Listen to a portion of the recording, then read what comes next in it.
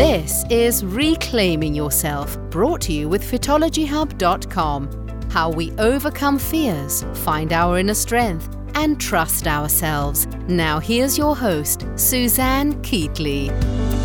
Jessica Aspinall, welcome onto our podcast today. Thank you. And little Luca, who's 11 months old. 11 months old. And he's here on the floor playing with toys. No doubt hear him at some point. Yes. Let's talk about our kind of focus and chat. Well, we can chat about what we want today, but big part of our conversation is going to be about pregnancy and strength training. Yes.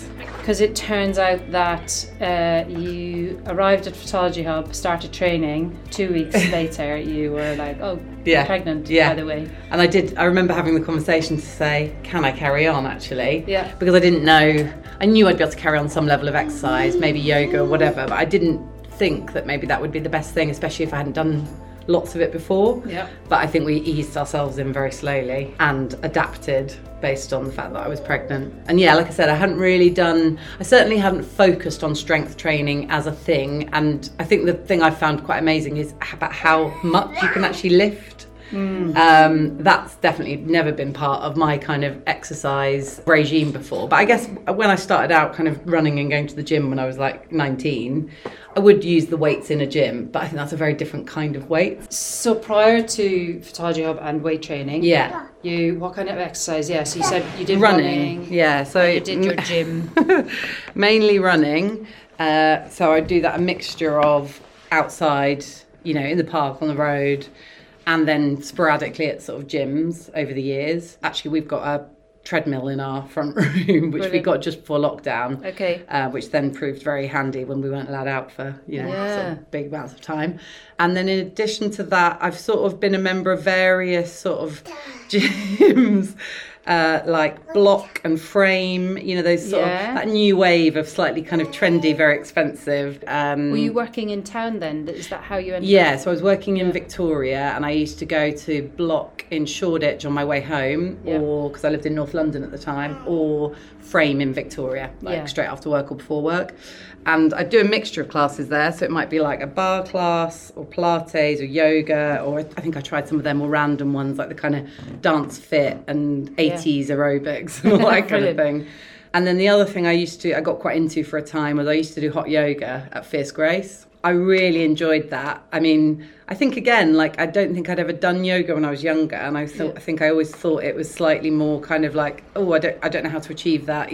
Something about it was slightly terrified me. Yeah. And then I got really into it, and I could see myself improving quite a lot over the course of a couple of years of doing it. So did you regard yourself as quite a confident person when it came to fitness and movement and trying new things when you were, what was that, in your 20s and 30s? Yeah, I would say definitely by my 30s I was. As in I would go to classes on my own. I think in my 20s I'd probably have been up for trying things because I was always in a quest for fitness and, often weight loss, etc. But I probably would have done it with other people. I would have gone with a friend. Whereas by my 30s I was very happy just going on my own. I wouldn't need that.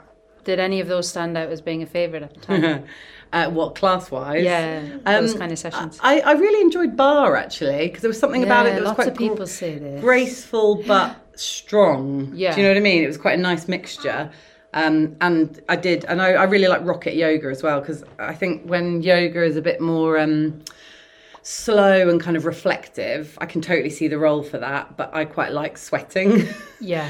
And rocket, you sort of feel like you've had a workout as well as having stretched and, all the rest of it. Yeah. So would you then, would you say that you like the kind of fast, high intensity kind of stuff? Yeah, generally? I definitely did. I think I always equated that with being fit. Yes. So it was quite an adjustment in my head to think that I could do some exercise where I didn't get out of breath and I didn't sweat, but it might still be doing something for me. That idea that to be fit and to be of a certain size, or the size at least that you perceive you want to be in your head, that actually we need to be sweaty and burning calories. So you would say then that's the place you were in. I definitely was, which is probably why I do like running, and I still enjoy it now, but I think that was how I saw it. It was like, you'd set one of those apps as you left, or a fitness watch or whatever, as you left the house.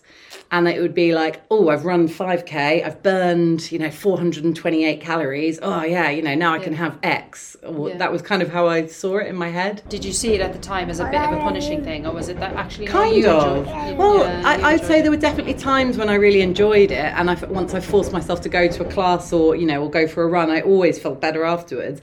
But there definitely was.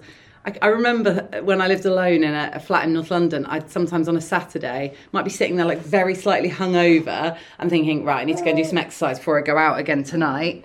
And before I go again, and I'd be thinking, and I'd build up to it over the course of the day, and I'd think, oh, should I do it now? Oh, no, I'll just put it off another hour. Yeah. Finally end up doing it at kind of 4 p.m. Yeah. And it was that kind of, I just feel like I have to do that. It's rather than doing it for pleasure. The toxins. The toxins from the night before. Oh, brilliant. And then, so that was kind of, I guess, before Photology Hub. What made you come to Photology Hub? Well, we moved to Nunhead, and as you probably know, there's a real lack of like gyms around here, so there wasn't like an obvious kind of fitness it's not first. Like Central London, is it? No, exactly. Or even so, there's quite a lot of yoga studios, but there's no real kind of equivalent of a kind of frame or block, which is obviously the stuff I'd been used to, and there's no obvious just normal gym, like a Fitness First or a David Lloyd or whatever people go to. So I was kind of like, well, I feel like I need someone to kick my ass a bit. I don't want it just to be that I've got to get off my ass and go for a run, because I won't do it often enough. So I was trying to just find something. And I think I just stumbled across you guys, and I came in for a chat with you, didn't I? Yeah. And I just thought the ethos was quite nice. I hadn't actually been looking for specifically personal training or specifically weight training. Yeah. But I think I just, over the course of that conversation and realising that might be quite a good complementary thing to me doing my own stuff. Yeah. And it kind of suddenly appealed. So it was really as simple as that. And then the stars kind of aligned, didn't they? Because you started. Yeah, in October. 2020. He was born the following June. I think what had happened was that was probably at the end of that very first lockdown, and I think as everyone else in the whole of the UK probably suffered, I think I put on a bit of weight over that lockdown, because it was all like sitting at home cooking all the time, bloody banana bread. Etc. All the cliches, probably drinking a glass of wine every single night out of boredom. And so I think I was kind of feeling at the moment where I got pregnant that actually I was ready to sort of address my fitness a bit, because I'd sort of let it wander slightly. But then I had to sort of contend with this slightly weird thing, which was, okay, I'm going to try and address my fitness, but at the same time as being pregnant and actually slowly being able to do less over the course of months, or having to really adapt and in a way that I'd never had to before. So it was quite weird. But Tracy was really good at kind of looking things up and making sure that I was doing the right because thing. I guess for you, I remember you saying like the fear, and we get told this a lot, like don't do anything that's brand new and but actually that doesn't mean that we can't like weight train and be progressive during pregnancy, like any time, right? Totally. Well, you sort of think we're told that, and again I do think it's slightly like a sort of patriarchal kind of like control of women thing, and I don't know whether that's me being slightly paranoid, but I'm like, there are countries where women can't take it easy in pregnancy because of their situation. They don't all have miscarriages or have babies that are born with difficulties, I think most people, when you're pregnant, you're not going to go out and just attempt to lift like a 50 kilo something. Yeah, exactly. But I wouldn't do that. I wouldn't do that non-pregnant either. It's almost like, exactly. Like, I'd know my limits and what I was capable of, and I'd build up to something slowly, pregnant or not pregnant. Yeah. I guess the only thing is because you've got relaxin or whatever, you just have to be a little bit more careful. Because even that sits in with an old myth of don't be stretchy, don't be, you'll pull something. Yeah, exactly. I think more often than not, what we need in terms of like your mental health around fitness and the physical body needs the strength, right? It needs that going into pregnancy and post-pregnancy. Well, I was going to say also, the more you do maybe a slightly reduced rate in pregnancy, the easier the recovery is. Yeah, and that's I guess what many people aren't told.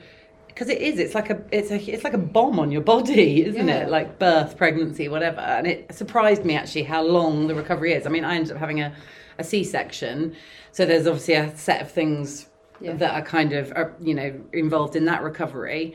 But I guess when I was making that decision at kind of 37 weeks, I was thinking, oh, well, they say you can exercise again after 12 weeks. Great, I'll be back up and running. And actually, I don't think my body started to feel normal internally, like in your stomach muscles and all the rest of it, until probably the following March. So that's like 9 months later, not 3 months later. Definitely. And I think this bit is so individual. Like people are in different phases and different, probably in terms of acceptance and understanding and just general health, right? And it's 6 weeks, isn't it? So it's 6 weeks.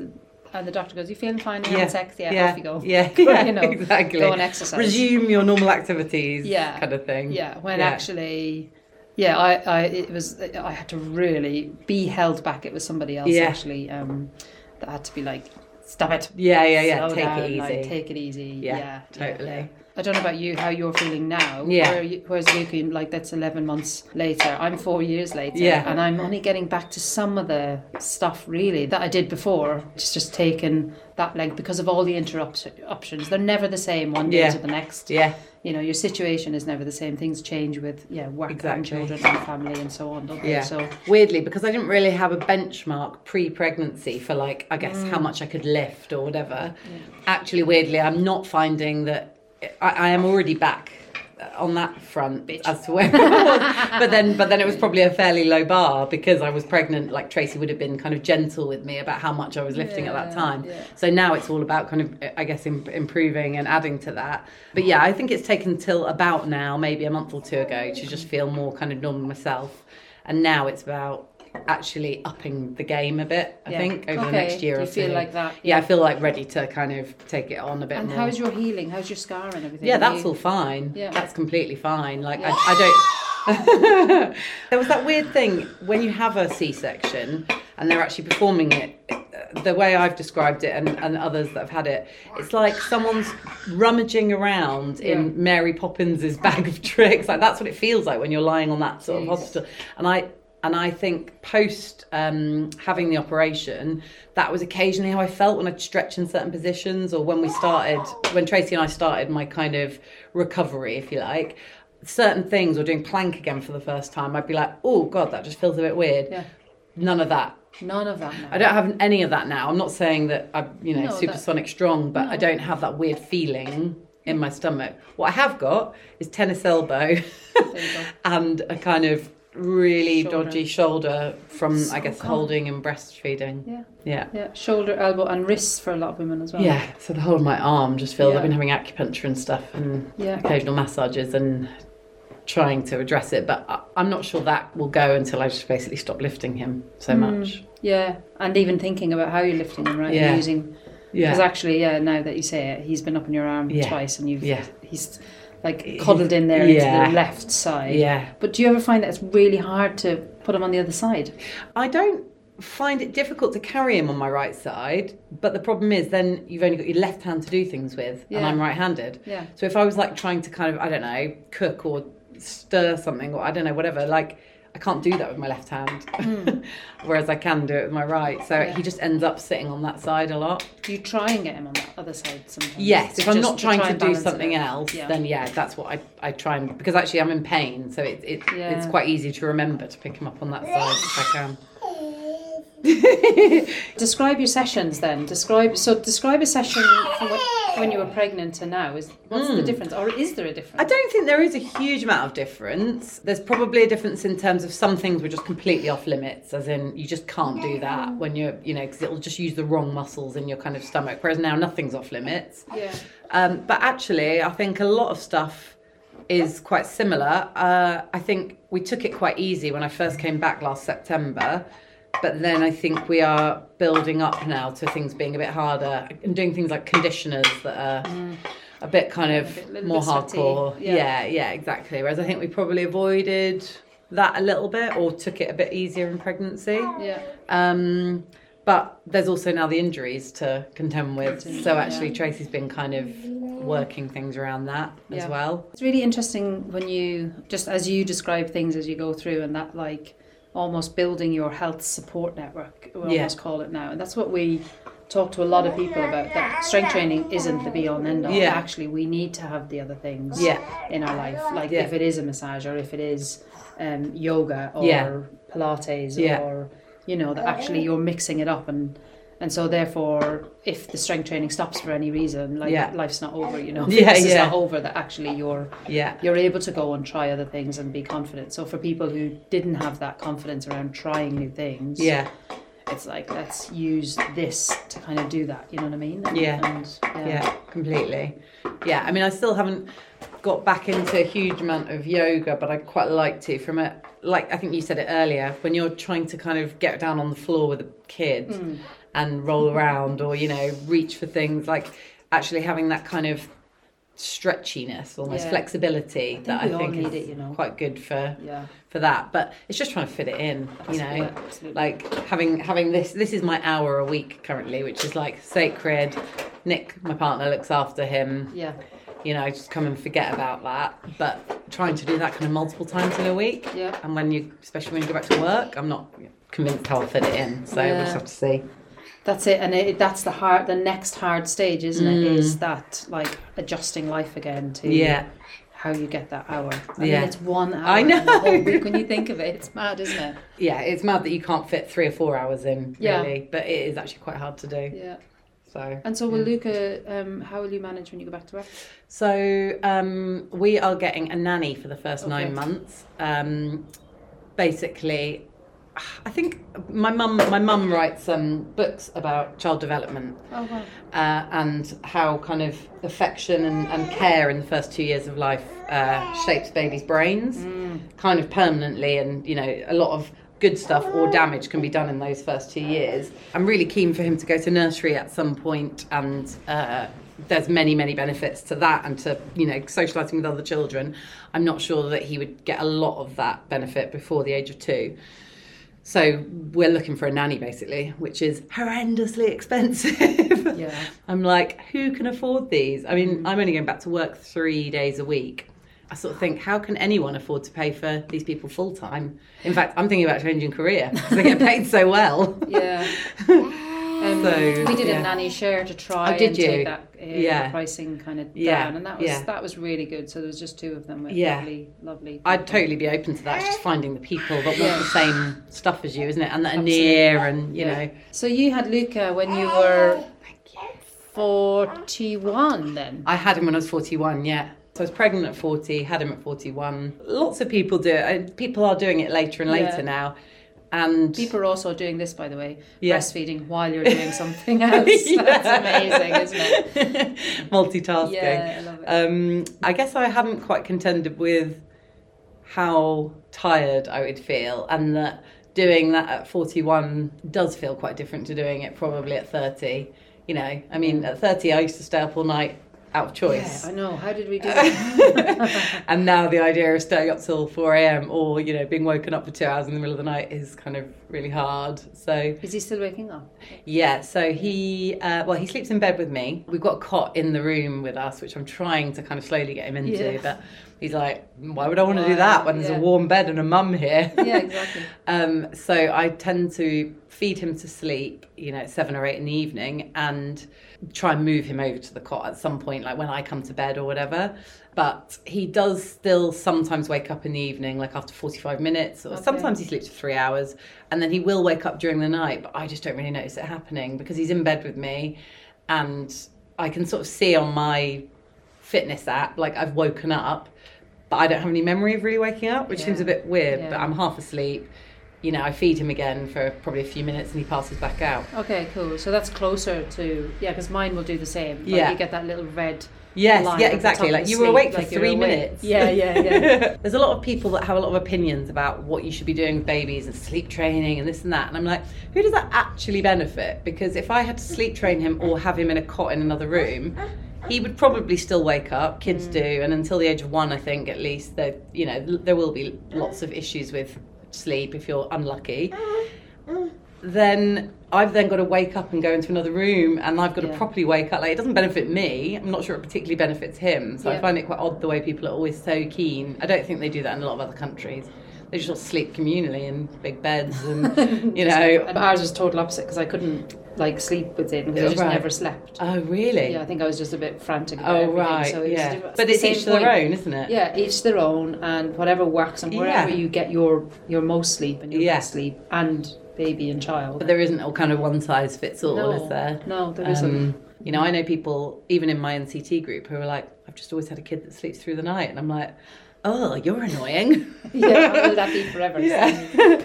NCT is what's the actual? Is it the National Childbirth Trust? Yeah. Okay, and it's basically groups of mums who are pregnant at the same time. Yeah.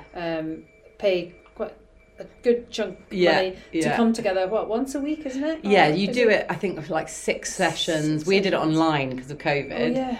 Which was all a bit weird actually, because you're kind of in like Zoom calls with people you've never met before, talking about like vaginas and stuff. Yeah. It's all a bit odd. You're wrong. Yeah, exactly. Yeah.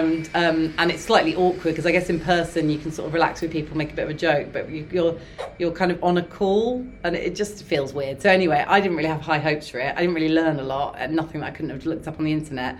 But what we did get from it was a group of people that were quite keen to sort of follow up and meet up, and actually once we had got through the actual birth, mama, then I kind of we kind of bonded in that period. I don't think we bonded when we were actually doing the NCT course. No. It was all a bit awkward, but everyone's off work at the same time, everyone's going through the same things.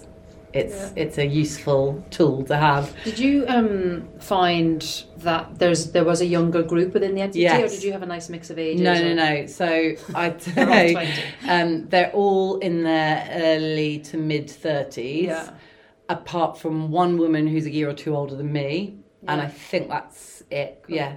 Yeah. So it's definitely a younger demographic. Yeah.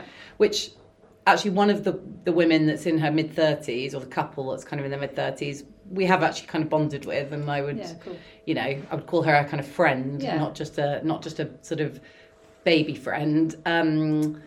But they're all at a slightly different life stage. Should we talk about control? Almost like the lack of control you have post giving birth or having your child. Yes. To actually during pregnancy. And so having a child, you would choose what classes you wanted to go to. You would choose sleep. You would choose. Well, there's just a huge amount of freedom. You don't realise how much freedom you've got if you're a person who, I guess, earns decent money and can take care of themselves, and not everyone's in that situation. But if you kind of live in a city and earn decent money, you've sort of got the world at your fingertips, haven't you? And it would just be like every day, thinking about what you want to eat.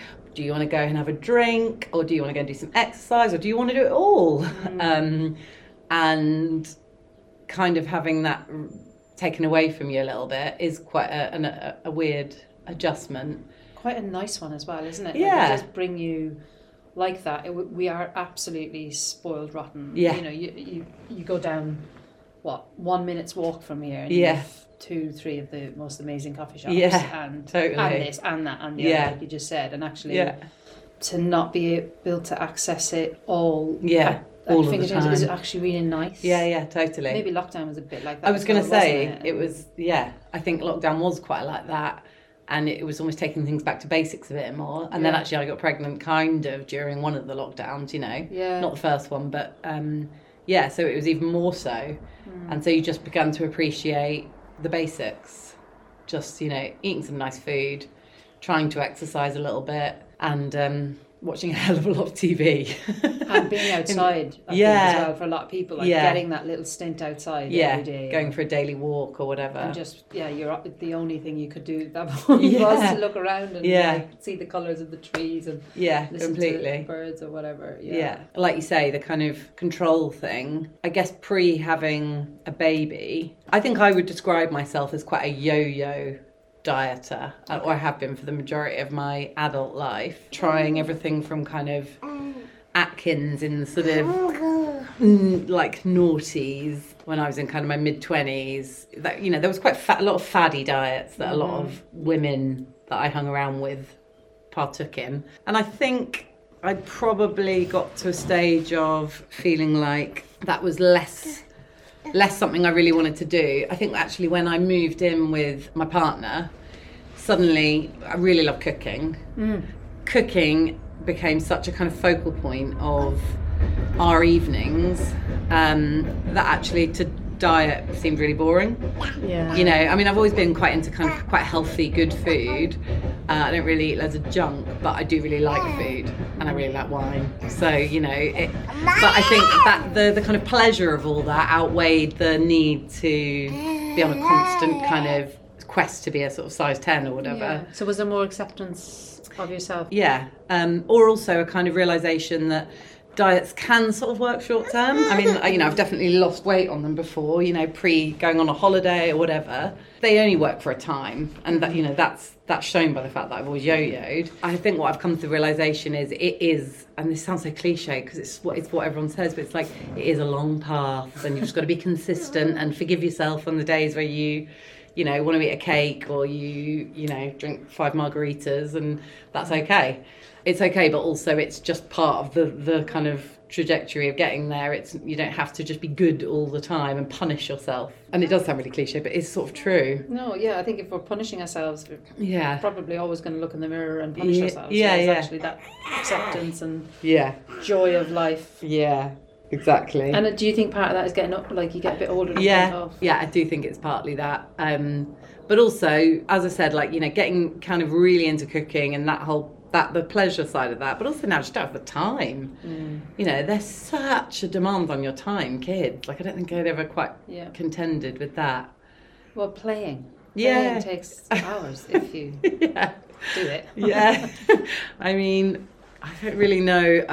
I struggle with the playing. I think as they get a bit older, it's probably a bit easier because you can go into imaginary worlds. And well, when I heard the whole thing around actually what you need to do is just sit and watch your child. Yes. Because I struggle with the playing a little bit. Yes. So Amber's amazing at it. She gets right in there, whereas I'm like, so when I heard this whole, if you just sit and watch them, that's like, they're happy. That's magic. If you're going to do that, they agreed. Because I find the idea of just like bashing 2 blocks together repetitively for like 5 minutes, I'm like, why would you want to do that? I don't get what would be fun about it, even though I have to try and put myself in the mind of a 1-year-old that his brain isn't as developed as mine yet. But the problem is, what I find is if you just sit and do the observing thing, it's very easy to just get distracted by your phone. Oh yes, you have to have your phone. Yeah, you do. Do you talk to your mum a lot about this stuff, or do you avoid it? She's quite hippie and relaxed about things, so she's not a kind of helicopter parent or whatever you call them. But I guess she just has quite strong points of view about how to make them happy. And I guess that's from a research evidence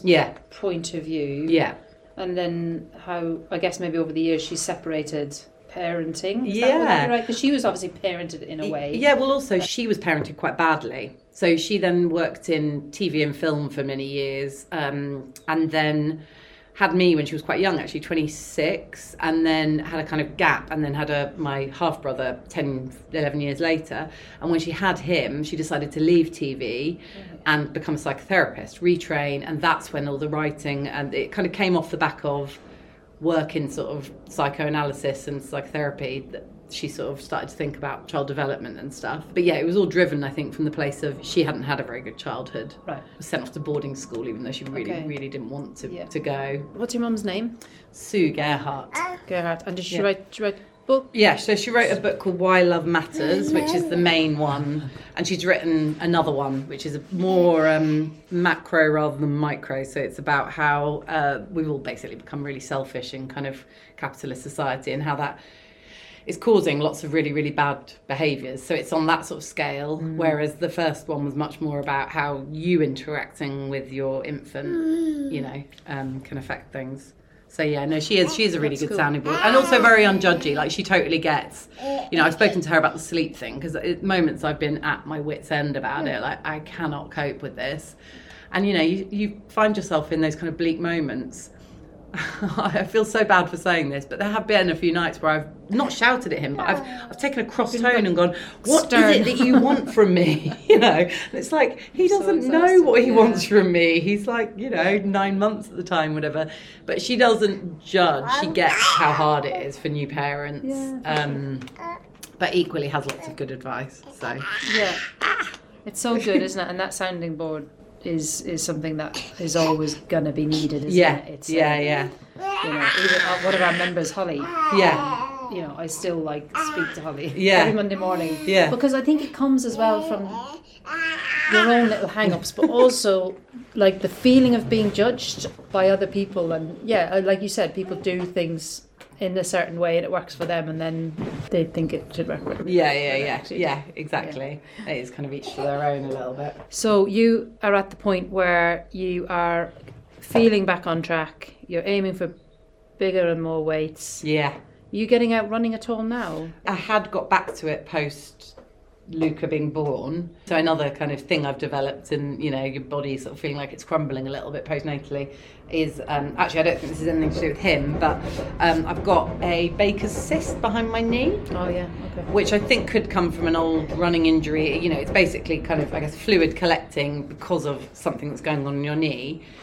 And so I've sort of been trying to take it quite gentle as far as pounding pavements, because I'm not sure that's necessarily going to do a huge amount of good. I think actually what I need to do is build up the strength in my knee. Yeah. So I think weight training, yoga type stuff for now. And then and hopefully running at some point properly. Yeah, but also that whole, like, you're adjusting back to work in August, right? Yeah. So that adjustment on its own, and any sort of maintenance of any exercise is going to be the next battle, really, isn't it? Trying to fit it in for a start, and then try to work out what the best things to do are with limited time, I suppose. I mean, one thing I am quite looking forward to about going back to work is on the day or two where I go to the office, maybe I can get up really early and go to a frame class in Victoria. Amazing. Or whatever, and just try and sort of trying the days I'm away from him, which I'm really not looking forward to in many ways, try and get something for myself out of them, 100%. So that it feels like a positive. Do you feel like going into those sessions you've got a different view on how to scale things and how to, like, settle in gently and accept that I'm on this path and I'm at the beginning again, especially when it comes to a high intensity? You haven't talked about this. No, I haven't really. Well, it's weird because I was just thinking about it in relation to the training, the strength training. Yeah. And I guess whenever, like, Tracy says, okay, this exercise we're doing here, you can do between, minimum of 10, maximum of 15 reps, I'll always try and go for the 15. Yeah. Okay. Even if it's slightly painful and actually maybe I should just draw back and stop at the 10. I think I just sort of have that in me, and it's an impatience for fitness. Yeah. She recognises how impatient I am. Yeah. I'm impatient to get to the fitness level I want to be at. I'm also impatient when I'm doing an exercise that maybe is feeling a bit uncomfortable to get to the end of it, and she's like, you just need to slow down. Yeah. But it's definitely like a thing in me. Definitely doing an exercise slower quite often with a tempo is better, is more difficult, and it's better. Yeah. And that's a really good way to build the strength. But also using that scaling system, like, okay, I'm not going to be working at 10 out of 10 here. Yeah. I'm going to work at a 7 out of 10. Yeah. Or it's a real skill, and it's something that, like, stay working on that while you're with Tracy. But when you go into those sessions, to go, okay, I'm here, like, I'm here is the is the achievement, that is the box ticked. Yeah. And the rest can be like managing yourself, like managing that, like, known behaviour. That's obviously the way that you approach exercise all your life, but going back to the whole kind of how we approach exercise, we don't need to be killing ourselves. Exactly. For it to be really effective. Well, it sort of relates back to that thing about viewing exercise as I've got to sweat, I've got to feel really out of breath, otherwise it just hasn't worked. And it's like, well, actually in that viewpoint changing, I think also, like you say, the kind of working at sort of 60-70% of your maximum isn't actually a bad thing. Yeah, and it's healing, like you're healing the knee, you're healing the shoulder and the arm, and you're just healing in general still. Like that's definitely a nice, forgiving way to go into things. Yeah, totally. Otherwise, we just hit a wall, don't we? Jess Aspinall, thank you very much. Luca is now starting to shift around. He's been so amazing. I've done really well. He's incredible. You've done really well. Well done. Yeah. You've got more patience than me, Luca. Well, no, thank you so much, and thanks for sharing all of that. No problem. Lovely to chat, and really good to chat. Really nice to just hear the reality, of training and pregnancy. Thank you. Reclaiming Yourself, the podcast, brought to you with fitologyhub.com. If you enjoyed the conversations, please use your podcast app to follow or subscribe for free.